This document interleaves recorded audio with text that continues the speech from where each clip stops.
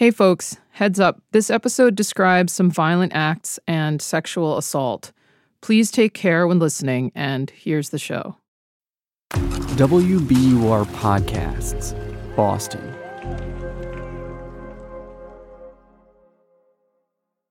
Last time on Violation.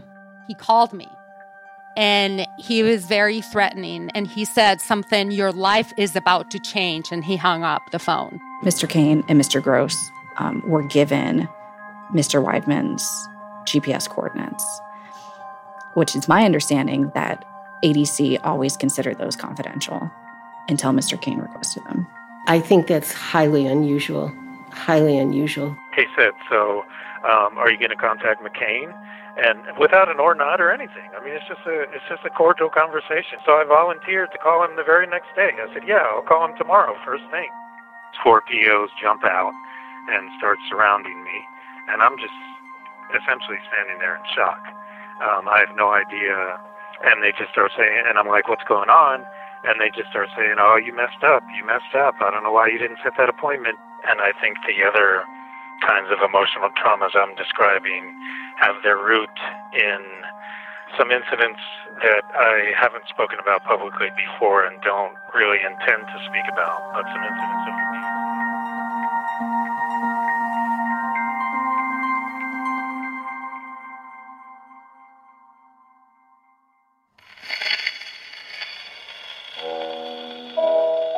There's a song that John Edgar Wideman writes about in his 1981 book, Damballa.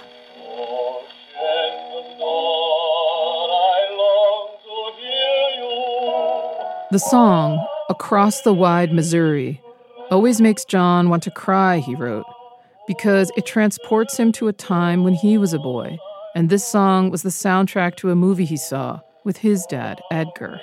I have sons of my own, and my father has grandsons and is still a handsome man, but I don't see him often. One day, when Jake was in 2nd grade, he came home from school singing that same song. But Jake called it Shenandoah. He would have been 7 or 8 at the time.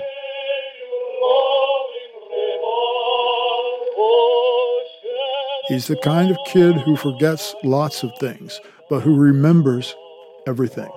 He has the gift of feeling. Things don't touch him. They imprint. You can see it sometimes, and it hurts.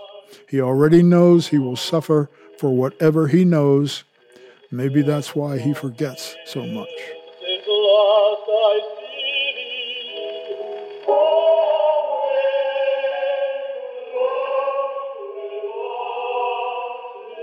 That passage haunted me, haunts me still, because it was written and published long before Eric's murder, long before even the red flags that emerged in Jake's teenage years. He was a little boy, and even then, it was clear Jake had an interior life that reflected the kind of knowledge and suffering usually reserved for people who had lived much longer than that. When we started telling this story, I told you it was not a whodunit, but that there are mysteries at the heart of it, about the big questions in this giant mess of a criminal justice system that crystallized so clearly in Jake's case. Like, what should happen to people like Jake? People who did something terrible when they were children and then grew up. Is there anything they can do to deserve to be free again? And also, why? Do we understand? Can we ever understand what lived inside of Jake that night? There's one last piece of the puzzle that might bring a little more clarity to that question. And in this last episode of Violation, we're going to dig deep and try, as much as it's possible, to understand.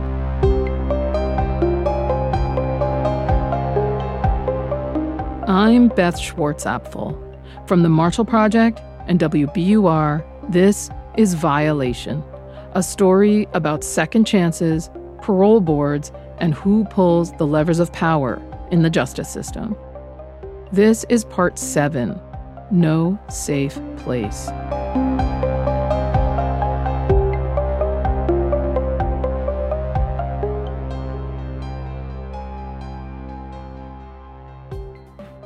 It's no accident that Jake and his father John and John's father Edgar all appear alongside each other in John's story about that song, Shenandoah.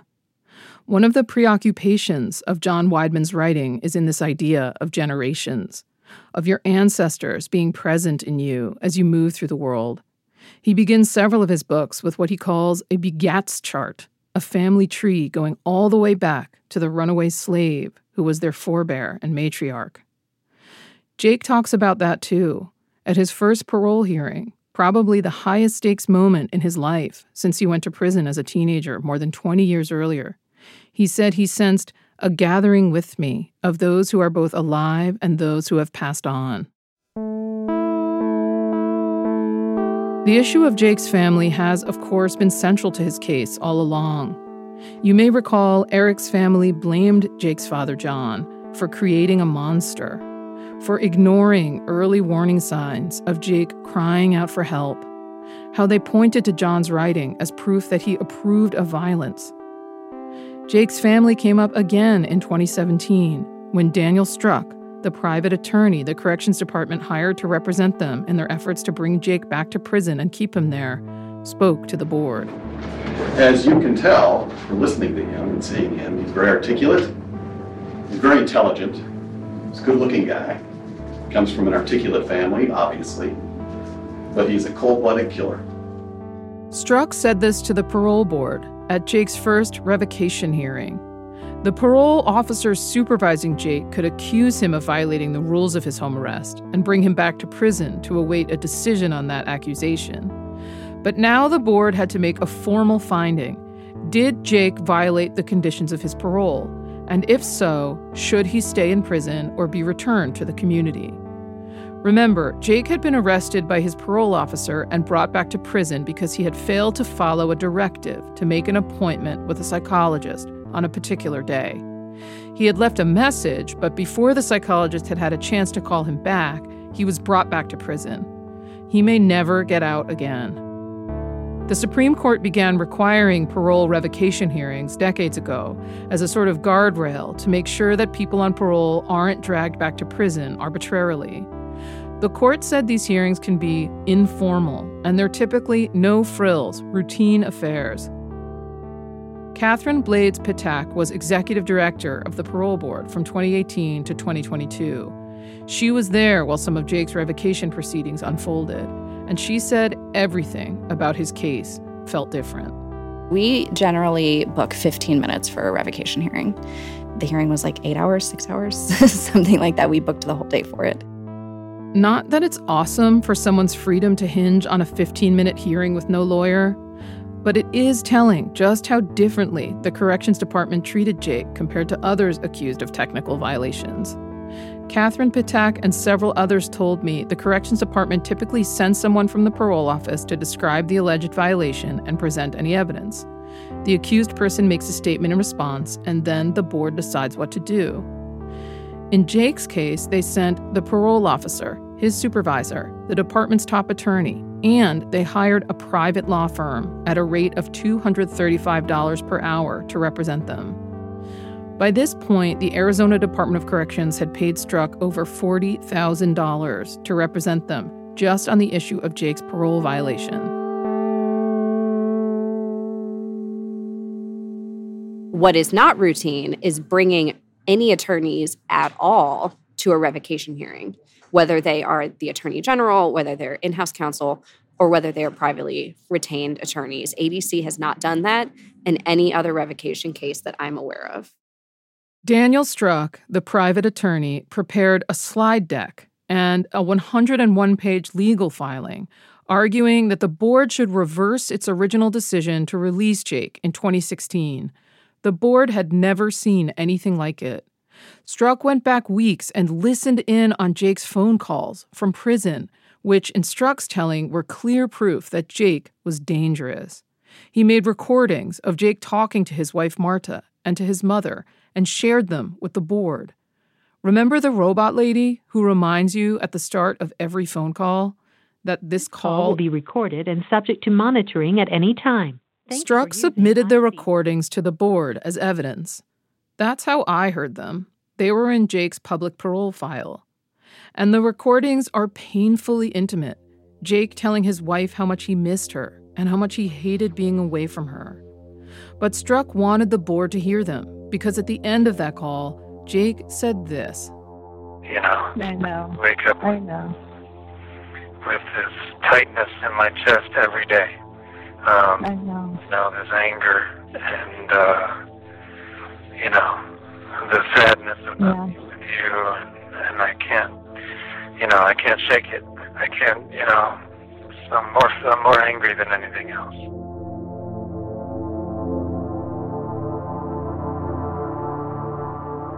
Is this a man having an understandable reaction to being yanked away from his wife, his apartment, his job, back into prison? A man who is talking honestly about his feelings and trying to work through them? Or is this a man who is exactly as dangerous and unstable as the Kanes and the corrections department say he is? This is Strzok again, describing the call to the board. 2017, and if you recall, inmate Wideman told you this morning he doesn't have anger issues. Well, yes, he does. He tells his wife that he wakes up with a tightness in his chest every day, and his anger and sadness of not being with her, but he says, I am more angry than anything else. This is a man who just told everybody under oath that he doesn't have anger issues. This is not a person that you want out on the street.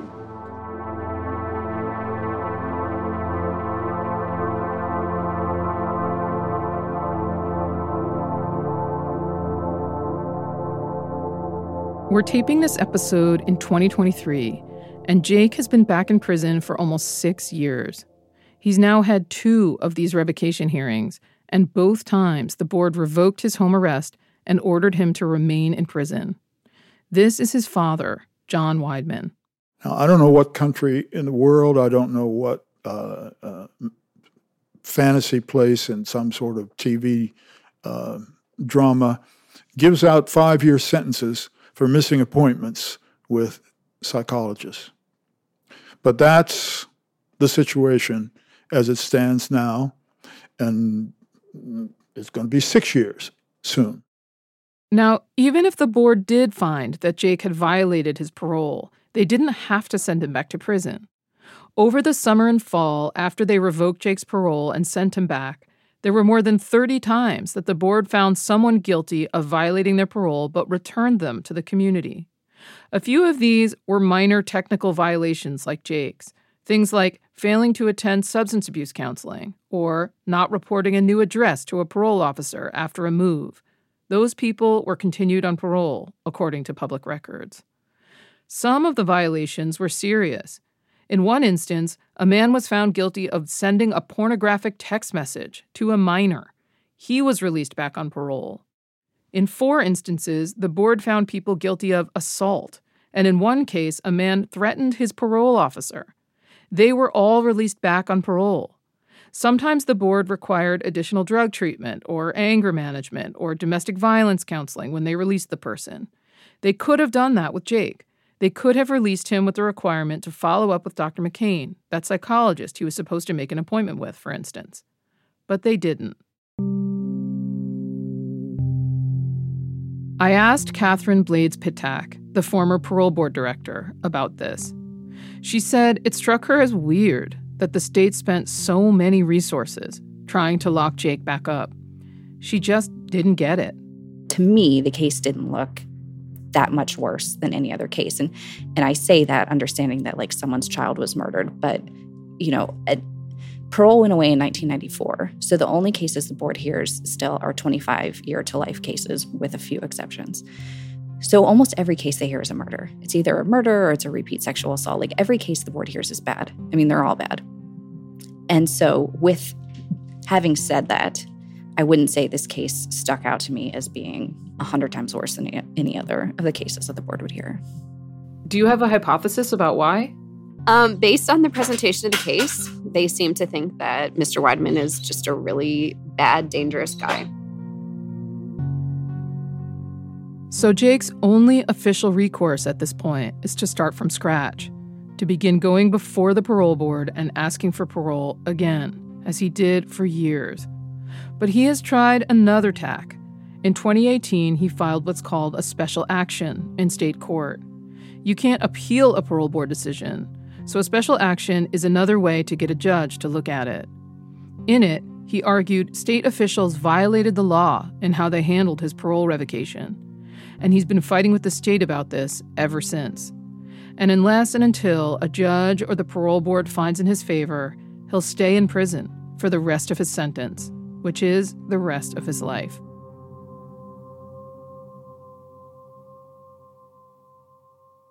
After Jake filed that special action in state court, a judge said he was troubled by the way the board handled several aspects of Jake's revocation hearing. He ordered a new revocation hearing, which was held in 2020, and went very much like the first. Board members read Jake's failure to schedule an appointment with Dr. McCain as evidence that he had lapsed into disregard for authority.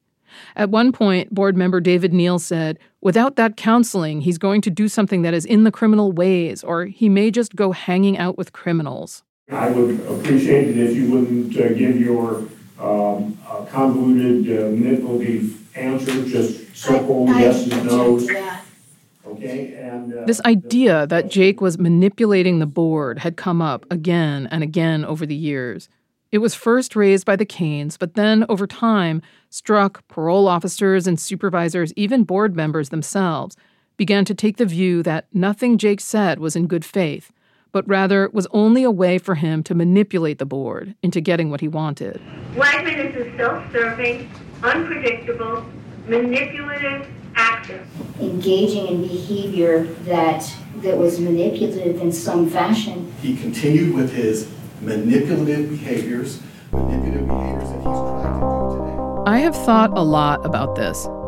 The last thing I want is to be manipulated by Jake, to be taken for a sucker and get on this mic and tell you a story that is biased or misleading or just plain false. I've reviewed court documents, police reports, psychiatric and psychological evaluations, prison records, jail records, phone records, emails and calendar entries and memos from inside the corrections department, the parole board, and the governor's office. I've interviewed dozens of people. I can tell you that all the verifiable facts in the story have been verified. But you can still stitch together true facts in a way that feels false.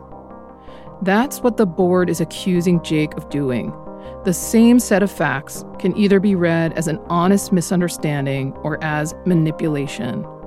Jake left a message and was waiting for a call back, or Jake wanted to give his parole officers the impression he was trying without really trying. At Jake's revocation hearing in 2020, a corrections department employee picked up their phone and texted, "The board has blasted holes in Wideman's defense. I got this text exchange in response to a records request." LOL, the person responded. Then later, after the board revoked Jake's parole, the employee wrote, "Unanimous, revoked." And the other person again responded, LOL.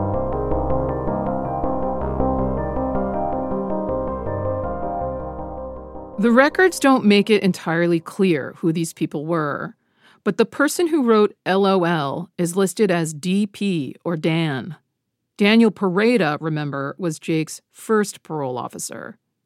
And the other person said he testified briefly that morning in his text. And the only corrections employee who testified that morning was Jake's second parole officer, Patrick Pogue. Later, Dr. McCain told me the parole board and all the corrections officials seemed to have already made up their mind about Jake. And in his view, nothing he could have said at these hearings would have changed their minds. Here he is talking about the 2017 hearing where he testified.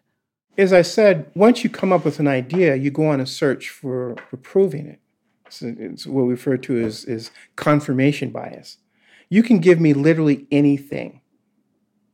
Regardless of how ridiculous the idea will be, I can find or create evidence for it, okay? And so I think when you've already decided on the outcome that you want, you go and search on proof for what you already believe, in which case there's a loss of objectivity. Former board member David Neal, in an interview with us, compared Jake to guys he encountered when he was a cop, guys who were not allowed to be within 500 feet of their ex because of a restraining order, would park 502 feet away just to show the cops and their terrified ex who was in control. Jake wasn't just passing by Marta's kids' schools, because that's the route the city bus took on the way to work, Neil said. He was doing it to see what he could get away with. The back of my memory is saying that Dr. McCain, at one point in time, did turn around and accuse Wideman of being manipulative and everything. Oh, that is absolutely not true. This is Dr. McCain. There is no basis whatsoever in anything I said or wrote ever about him, okay? But that speaks to, I think, the propensity of some people to define their own truths and realities, okay? And I'll just leave it at that. If Jake were lying to the board all these years, if this were the latest in a long series of lies and manipulations, as the Kanes insist it is, wouldn't it make more sense to lie in a way that makes his story more palatable, simpler, easier to understand? This is board chair C.T. Wright at a hearing in 2015. It's still in the back of my mind. Why would a young man, young child, 16 years of age, murder someone without a cause? I could understand it if you were in a fight. I would also understand it if you was arguing over money or girl or music or drugs or anything during that period. He sounds just baffled, right? Many board members do over the many hearings and years. We even had one former board member tell us she always suspected the two boys had some sort of sexual liaison that ended badly. Jake and Eric were the only ones in the hotel room that night. If Jake had said, "Yes, sir, you're right. The truth is, we were arguing about a girl," or, "Yes, I admit, we were in bed together and I freaked out," there would be no one to dispute that.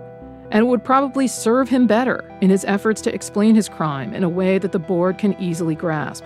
It just makes more sense than the complicated, confusing, messy story Jake has always told. I wished over the years that there was a simple explanation for the crime, but there really isn't. There are all kinds of things like that throughout Jake's history. Things that would make no logical sense for someone to do if they were trying to manipulate the situation to their advantage. Like confessing to murdering Eric.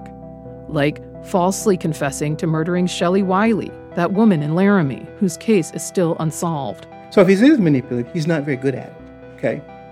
Because the whole notion of manipulation is that you can do it and not get caught doing it. Because he is a seasoned psychologist who works with people with violent and abusive histories, and because he spent hours in sessions with Jake, I thought Dr. McCain would have a more educated opinion than most on this question. He said that people who fit this profile, antisocial, manipulative, charming, tend to deflect blame. They make excuses. They frame things in a way as to make themselves look good and others look bad. And they do it consistently over time. He resigned himself when he was charged and convicted. Felt to some extent he deserved it. Had no desire to live. Wanted the death penalty.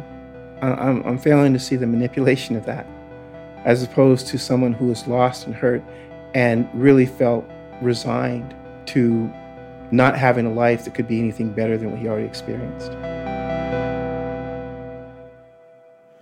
So you're saying if he was a manipulative person, then you would have seen that behavior going all the way back to 1986. Oh, yeah.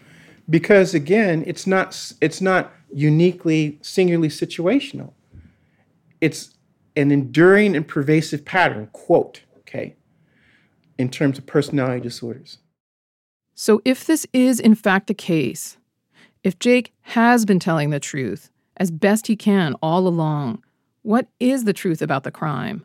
Or, as C.T. Wright put it, why would a young man, young child, 16 years of age, murder someone without a cause? We've been circling around that question for weeks, talking about Jake's mental health, about the temporal lobe seizures that made the mental health symptoms so much harder to manage and control. Temporal lobe syndrome, remember, is the medical explanation Dr. Woods finally gave for those adrenaline rushes Jake had been having since childhood. The sudden, overwhelming rush of energy and anxiety and sensory overload. We'll never know exactly why Jake did what he did when he did. Because, of course, tens of millions of people experience temporal lobe epilepsy and never hurt anyone. But there are a few remaining pieces that might get us closer to some sort of understanding. So, remember how Eric was often teased by the other kids? I think it's fair to say probably everybody at some point or another teased him, gave him a hard time. Nothing that really... I talked to Todd Miller, the camper in this recording, recently. He didn't want me to use the tape from our phone call, but during our conversation, he described Eric as a little slow, a little different.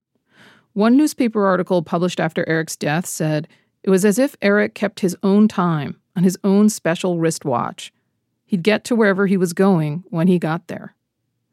Jake said that with all his insecurities, all the secrets he was hiding, his paralyzing fear of being perceived as weird or different, watching Eric get teased was like a funhouse mirror.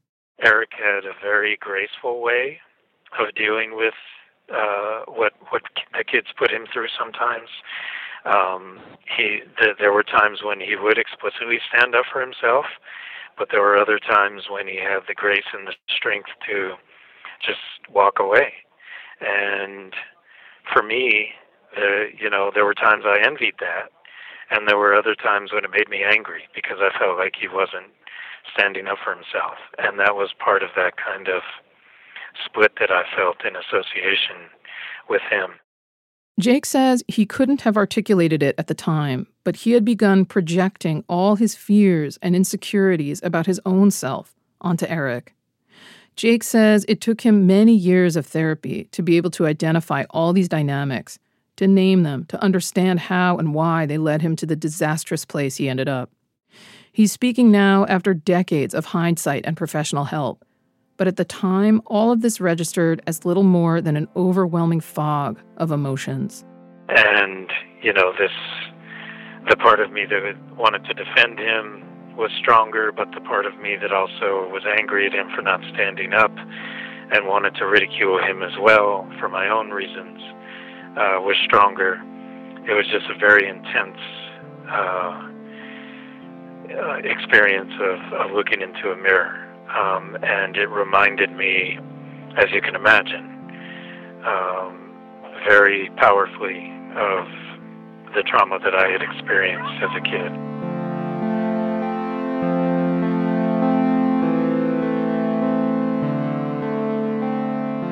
The trauma that he experienced as a kid. Jake mentioned this many times over the course of our conversations together, including in our very first call, when he tried to give me a sort of crash course in his childhood suffering in the 15-minute window before we got cut off. And I think the other kinds of emotional traumas I'm describing have their root in some incidents that I haven't spoken about publicly before and don't really intend to speak about. Clearly, something had happened to him when he was very young. Something so sensitive and painful that in all the hours and years of soul-bearing before the parole board, he had made a point to avoid talking about it. I wanted to respect Jake's privacy and didn't push him on this. But over time, I started to piece together what had probably happened. I thought about that condition, anchopresis, that had caused him to soil his pants into his teenage years. How the psychiatrist had chalked it up to a rectal prolapse Jake had experienced as a child, instead of seeing the prolapse itself as another piece of the puzzle. I thought about some notes I'd seen among the psychological evaluations from the 80s that mentioned 2 instances of Jake inappropriately touching another child. And then, after months of talking, Jake told me he was ready to discuss it. The missing link that would tie together all the confusing, messy pieces of the story he's told about Eric's murder. Yeah, I almost chickened out. What Jake told me after the break.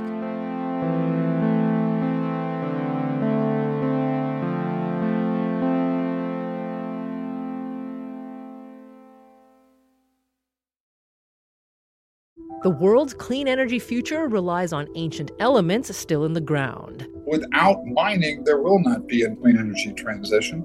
But pulling them out of the ground comes at an environmental and human cost. Mining is intrusive, but the results are the building blocks for products that we use every single day. I'm Meghna Chakrabarty. Join me on Point for Elements of Energy, Mining for a Green Future. 5 special episodes. Listen and follow On Point wherever you get your podcasts. Despite cold feet at first, Jake said he thought he had mentioned this childhood trauma indirectly enough times that people would probably figure it out. There didn't seem to be any compelling reason to not just open up completely and talk about it. And maybe talking about it will benefit others, will encourage others who are in a situation similar to mine to open up themselves. This is what he told me.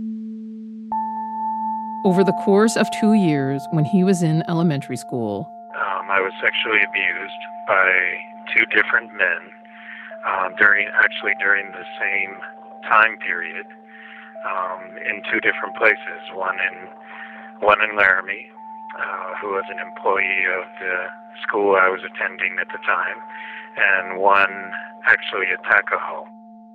Remember, Laramie was where Jake grew up, and Tuckahoe was the camp owned by his grandfather, where he had been spending summers for as long as he could remember. Tuckahoe sponsored the cross-country trip that Jake and Eric took together many years later.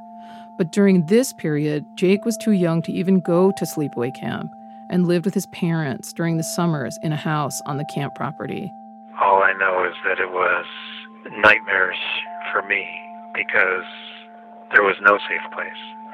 Those were my 2 homes, the two places I associated most closely with home, was Tuckahoe and Laramie, where we lived. And for that period of time, in neither place was I safe. This abuse during Jake's formative years, he said, laid the foundation for his mental illness and its devastating consequences, for his shame and self-loathing and terror of being perceived as weird or broken, for the obsessive, violent thoughts and images, all of which escalated throughout his childhood and teenage years and led to that terrible night in 1986. My instinctive mode was, for decades afterwards, to be obsessive about protecting myself and not putting myself in vulnerable situations, whether it be physical vulnerability, emotional or psychological vulnerability, even spiritual vulnerability. Jake says he thinks he was born with the temporal lobe syndrome, that it was unrelated to the abuse, but it exacerbated all the feelings and patterns and behaviors that the abuse engendered. That summer, when he was 16, Jake says, the intrusive, obsessive thoughts of harming himself or someone else were almost nonstop. On top of managing the thoughts themselves was the near constant task of pretending he wasn't having them. While at camp and on the Western trip, living 24/7 with other people and acting like everything was fine. The hypervigilance was exhausting and left him jumpy and on edge. The night of August 12th, he thought going out to the car to listen to some music would help calm him. And it did for a time, he said. He even laid down on his bed and fell asleep with his clothes on for a while. But he woke up around 1 a.m. in the midst of what he now knows was a temporal lobe seizure.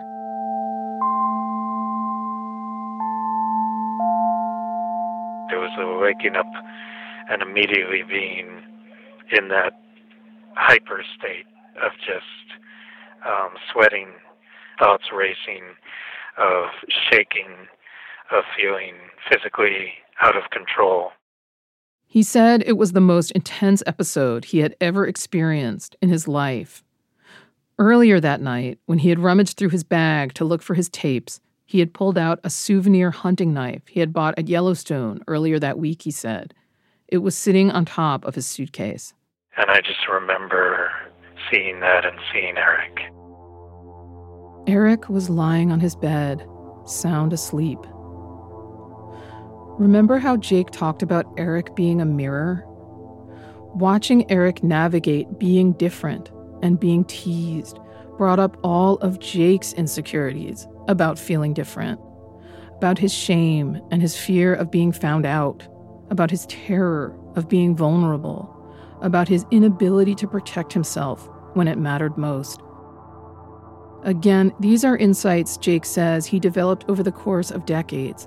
At that moment, in 1986, all he knew was that he woke up shaking and sweating and hot and completely out of control, he says. And he felt this compulsion to destroy all of those overwhelming feelings and memories that arose when he saw Eric lying there, sleeping. I saw in Eric, at the time, a mirror for all the things that I hated in myself and all the things that I hated that had happened to me. And even that is nuanced, because I didn't feel hatred for Eric. I didn't feel anger at him, explicit anger at him. But there was something inside of me which held that mirror up, and which ultimately, when I did wake up in the midst of a seizure, and when I did wake up in the midst of a storm of all those emotions that grew out of the abuse I experienced and everything that had happened since then,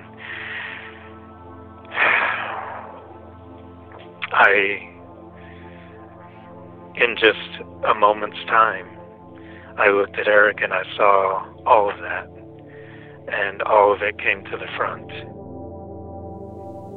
Did you think about going for a walk? Did you think about using the knife on yourself? Were there other things that occurred to you, or did it all happen too fast to consider alternatives? No, it just happened immediately. There was no time for thought. 1 minute remaining. And yeah, there was no time. There was no consideration of anything. I woke up and saw those things and did what I did.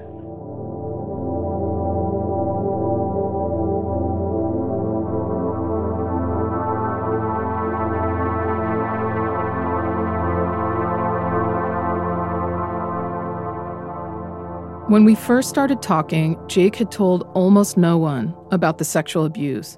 Just a small handful of trusted therapists, Patty Guerin, his former attorney, and Marta, his wife. He didn't tell either of them for many years either. Patty said that in the years that followed that weekend they spent together in the mid-90s, when Jake spilled his guts about his mental health struggles, she arranged for a psychiatrist to evaluate him. And that doctor said he showed signs of having experienced childhood sexual abuse. So Patty asked Jake about it, she says, and that's when they started discussing it openly. Jake told Patty the name of his abuser from Tuckahoe, and she tried to find out what had become of him, to try to corroborate Jake's story. He did not want it to be public. He didn't want it to come out. I had talked with him saying, you've come this far to remember this and to think about it. Let's really think about whether this could be helpful in your case. And he just absolutely didn't want to do it. It's too hard, it's too painful, it's too everything. So it just stopped. For Marta, it was around 2011, when she was helping Jake prepare the packet he submitted for his first parole board hearing, that it became clear. I knew about the signs and symptoms of people who have been sexually abused. So when I was I read some evaluations, when he was a kid, and I was like, there's no way that something had not happened to him. But I never said anything about it. I just felt like if he wanted to tell me something, he would, because I just felt like he needed to, come to it on his own, I guess. And eventually he did. A year or two later, he wrote her a long letter. But he was not ready to discuss it publicly. Until now. But why now? Is this just a tactic to garner sympathy from me and from you? That is almost certainly what people opposed to Jake's release will say, at any future parole board hearing, that it's all too convenient suddenly to frame himself as a victim. And even if he was sexually abused, that is no excuse for murder. That this disclosure, at this moment, is a manipulative act by a man who will say anything to get out of prison. Because I can anticipate that that same narrative is going to be produced either publicly or at future hearings or whatever the case may be, saying, oh, he's changing the story again. And I refute that. I went into tremendous detail about the outcomes of the abuse. Not the abuse itself, but the outcomes, the behavioral outcomes, the emotional outcomes, the developmental outcomes, all of that. I discussed with the board for hours and hours and hours and hours. And the fact that I'm now opening up about the source, the deepest source of some of those outcomes, doesn't change anything. It doesn't mean that I wasn't honest with the board. Fear of how some people might react is part of why Jake didn't raise this sooner, he said. Why he didn't tell the board about it in 2011 when he first had the chance. It was too painful to air in a public setting where his most intimate trauma would be the subject of an hours-long discussion among people who were sure to treat it with skepticism, if not contempt. And then, once he didn't say anything in 2011, each year it got harder to avoid this question of why now? Why are you suddenly telling us this after all this time? Because the honest answer, he says, at least part of it, is that he's just finally ready. He also says he feared for his safety. Talking about this stuff publicly back then, even as recently as 2011, was dangerous. 2011 is only chronologically 11 years ago. But in terms of the culture of prison, and particularly the prison where I was housed at the time, it's a very different time. Even hinting around being abused, or let alone talking explicitly about it in the past, immediately made you a target. Immediately made people assume that you had vulnerabilities that they could target. I made a decision that, especially because of the yard I was on and the culture of that yard, I didn't want to take that chance. I knew that there was going to be a lot of publicity around my hearing, and that a lot of stuff that was said there would come out, if not in the media, then at least, around the prison, with the prison bullhorn, so to speak. And I didn't want to have to deal with the consequences of having everybody know that I had been abused as a child.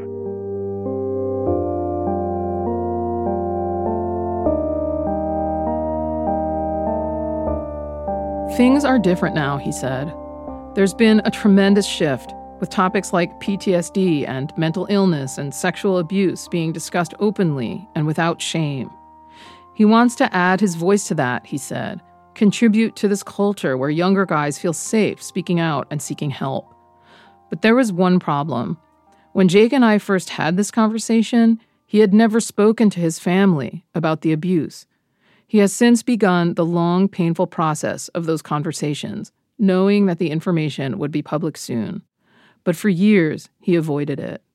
My parents in particular felt a lot of guilt about the fact that I took Eric's life, and asked themselves questions over and over again. What could we have done? What should we have seen? And questions like that. And there's always been a big part of me that didn't want to add to that.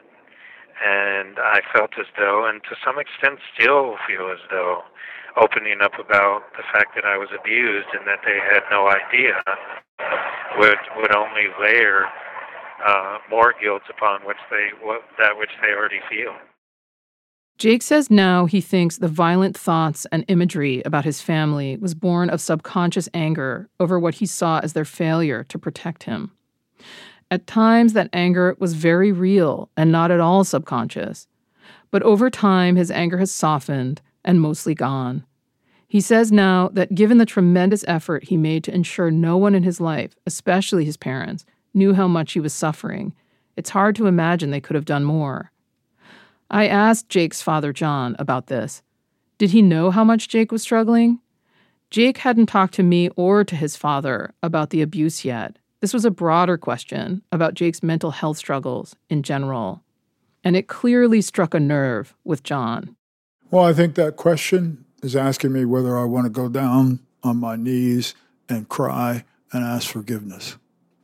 That's the only answer to that question I can think of. And I'm not going to go there. It's an intense question, to be sure. All parents lie awake at night sometimes, worrying about whether we did right by our kids, whether there are ways we failed them or didn't see them or support them as well as we could have. And that's true even when your kid is dealing with pretty typical kid stuff. Imagine what spins through your mind over decades after your 16-year-old murders another kid and then grows up without you in prison. And then along comes some stranger with a microphone and a list of earnest questions asking you to explain yourself. No, I mean, I apologize. What else could one say? If I wasn't aware, then I'm terribly guilty. And if I was aware, I'm even more guilty. And what justification is there for being unaware? There is none. And so I would just simply have regret that I could not, that I wasn't up to it, that I wasn't there. That's all. Children hide things from parents, and kids are very cunning and have their necessities. But I can't. I mean, that question just makes me speechless, because it goes, how much responsibility does one take for one's life, and when and how. But believe me, I've asked that question of myself many times, and I'll ask it until the day I die. Why wouldn't I? How much responsibility does one take for one's life? Is there a such thing as enough responsibility? Enough suffering? Enough punishment when you've caused as much suffering to others as Jake did? I've tried really hard to fairly represent the Kanes' point of view throughout this podcast, to convey in some small way the magnitude of what they lost. But I have not been able to speak to them. I have not been able to hear from them directly about their son and their experience with the system and with this case, which has stretched on through the decades of their lives. Instead, I've had to rely on these terrible tapes, which are so affecting despite the awful sound quality. Sometimes when we're out, we'll see the back of a young, tall man with dark curly Sometimes when we're out, we'll see the back of a young, tall man with dark curly hair. And for an instant, we look for a miracle, Eric's dad Sandy says there. And then he turns around and we go back to reality without Eric. Over the years, I sent the Kanes emails explaining who I was and that I hoped they would speak to me. I had a phone call with their attorney explaining the podcast. I asked to speak to someone else close to them, a friend, a family member, their attorney even. They declined all of my requests, and I respect that. But it has also been really important to describe their role in this case, using the information that was available to me. They are the victims in this case, and they have been key factors in how it has played out.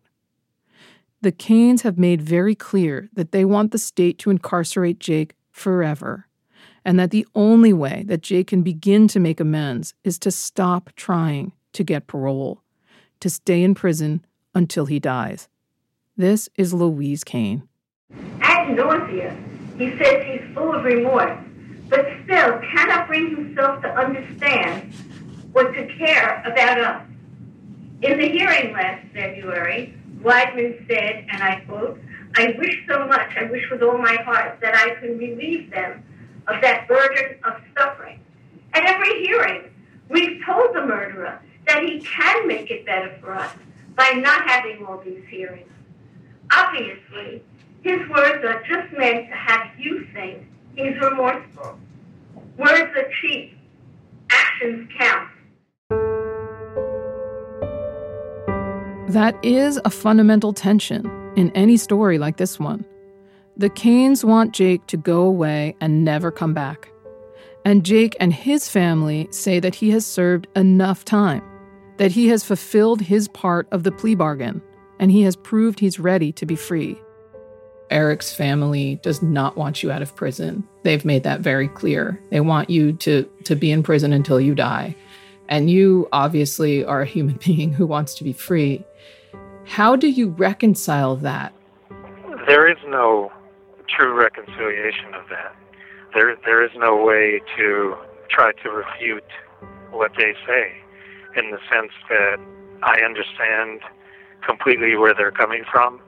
Their argument makes logical sense. If somebody felt enough remorse, then they should just lay down and take their medicine. And I was given a life sentence, and so I deserve to do the rest of my life in prison. There's no logical refutation to that, and there's no emotional refutation to what they feel. I understand it completely. Who among us could possibly say with any objectivity that they wouldn't feel exactly the same way about the person who took the life of their son, especially their son at such a young age, especially in the circumstances that I took Eric's life. But having said that, under the law, I was given the opportunity to one day apply for parole and be given a chance. And I felt like over the years, as I healed from the mental illness and the other psychological dynamics that I believe led me to commit the crime that I did, taking full responsibility for that.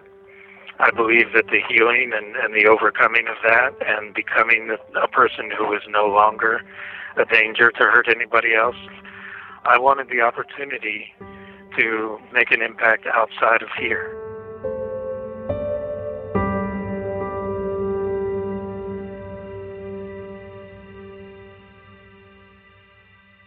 Through this project, we've looked at all the ways the system falls short for everyone.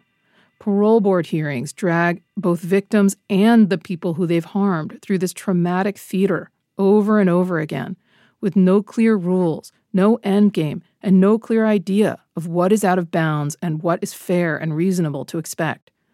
Both sides spend decades of their lives trying to be heard and never know what the outcome will be.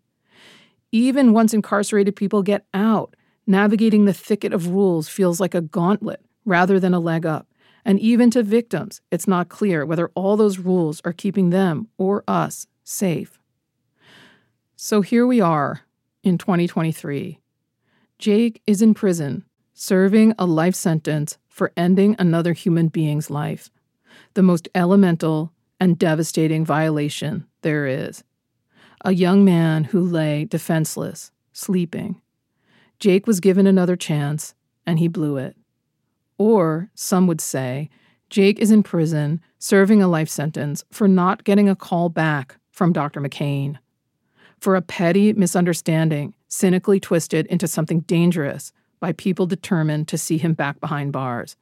For a technical violation.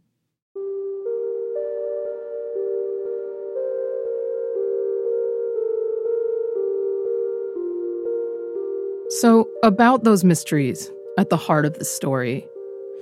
Is Jake dangerous and right where he belongs? Or is he the victim of a concerted campaign by people who hate him? I can't answer those questions for you.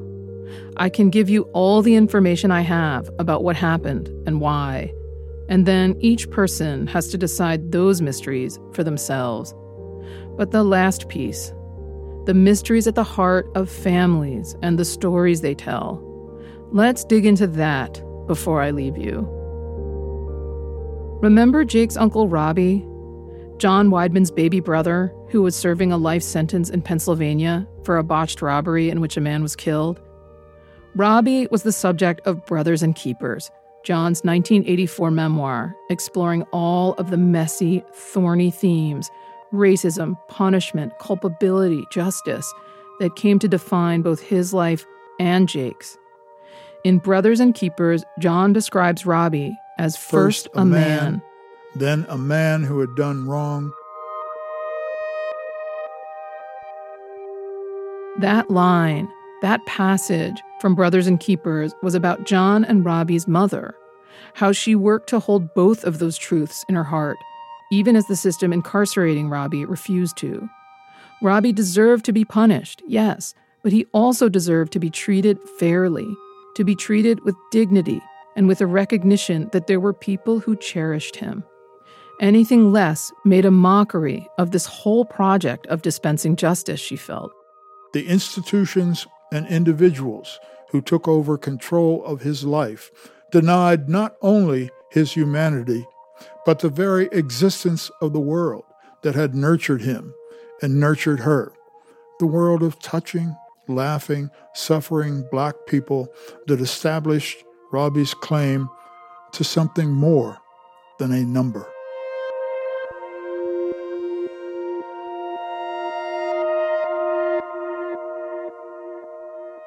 The question is whether we can hold both at the same time.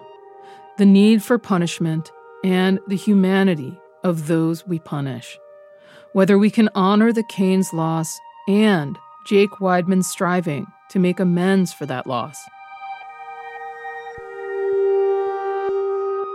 This year, Jake filed a second special action in state court, arguing that the Department of Corrections, under outside pressure, invented a pretext to revoke his parole and asking the judge to release him from prison and reinstate his home arrest. A new judge is currently considering whether he agrees. If he doesn't side with Jake, Jake has very few remaining options, except to begin a new round of parole board hearings every year, trying to convince the board to release him. That ruling could come any day now. And the justice system, which is to say all of us, in every case, every day, in courtrooms and parole board hearings across the country, has to reconcile the two sides and find some kind of answer that feels like justice.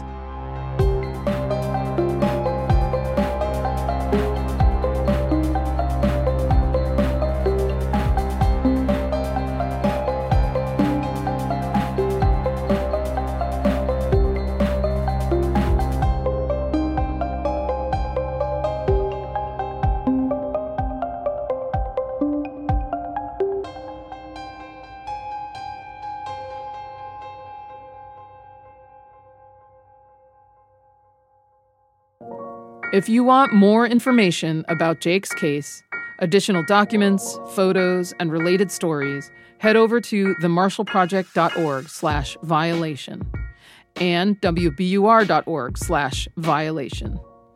Violation is a production of WBUR in Boston and The Marshall Project. Editing of the show comes from Geraldine Seeley, who is also managing editor of The Marshall Project, and Ben Brock Johnson, executive producer of WBUR Podcasts. Additional editing, project management, and web production from Amy Gurrell. Quincy Walters is our producer. Mix, sound design, and original music composition by Matt Reed and Paul Vikis. Fact-checking help from Kate Gallagher at The Marshall Project. Illustrations for our project come from Diego Maggio. Special thanks to Victor Hernandez, Susan Shira, Margaret Lowe, Mara Corbett, Laura Hertzfeld, Ashley Dye, Amory Sievertson, Nora Sachs, Ilan Kitterman-Uhlendorf, Grace Tatter, Samantha Joshi, Marcy Suela, Kristen Holgerson, Rachel Kincaid, Briley Weaver, Dacry Brooks, Nicole Funaro, Gabe Isman, Ruth Baldwin, Ebony Reed, AJ Flanzer, Chelina Fang, Bowan Kuhm, Terry Troncali, Jennifer Borg, Jason Chris, Celine Carlo Gonzalez, Ed Claris, Louise Caron, Ghazala Urshad, and Ellie Stern. I'm Beth Schwartzapfel, your reporter and host.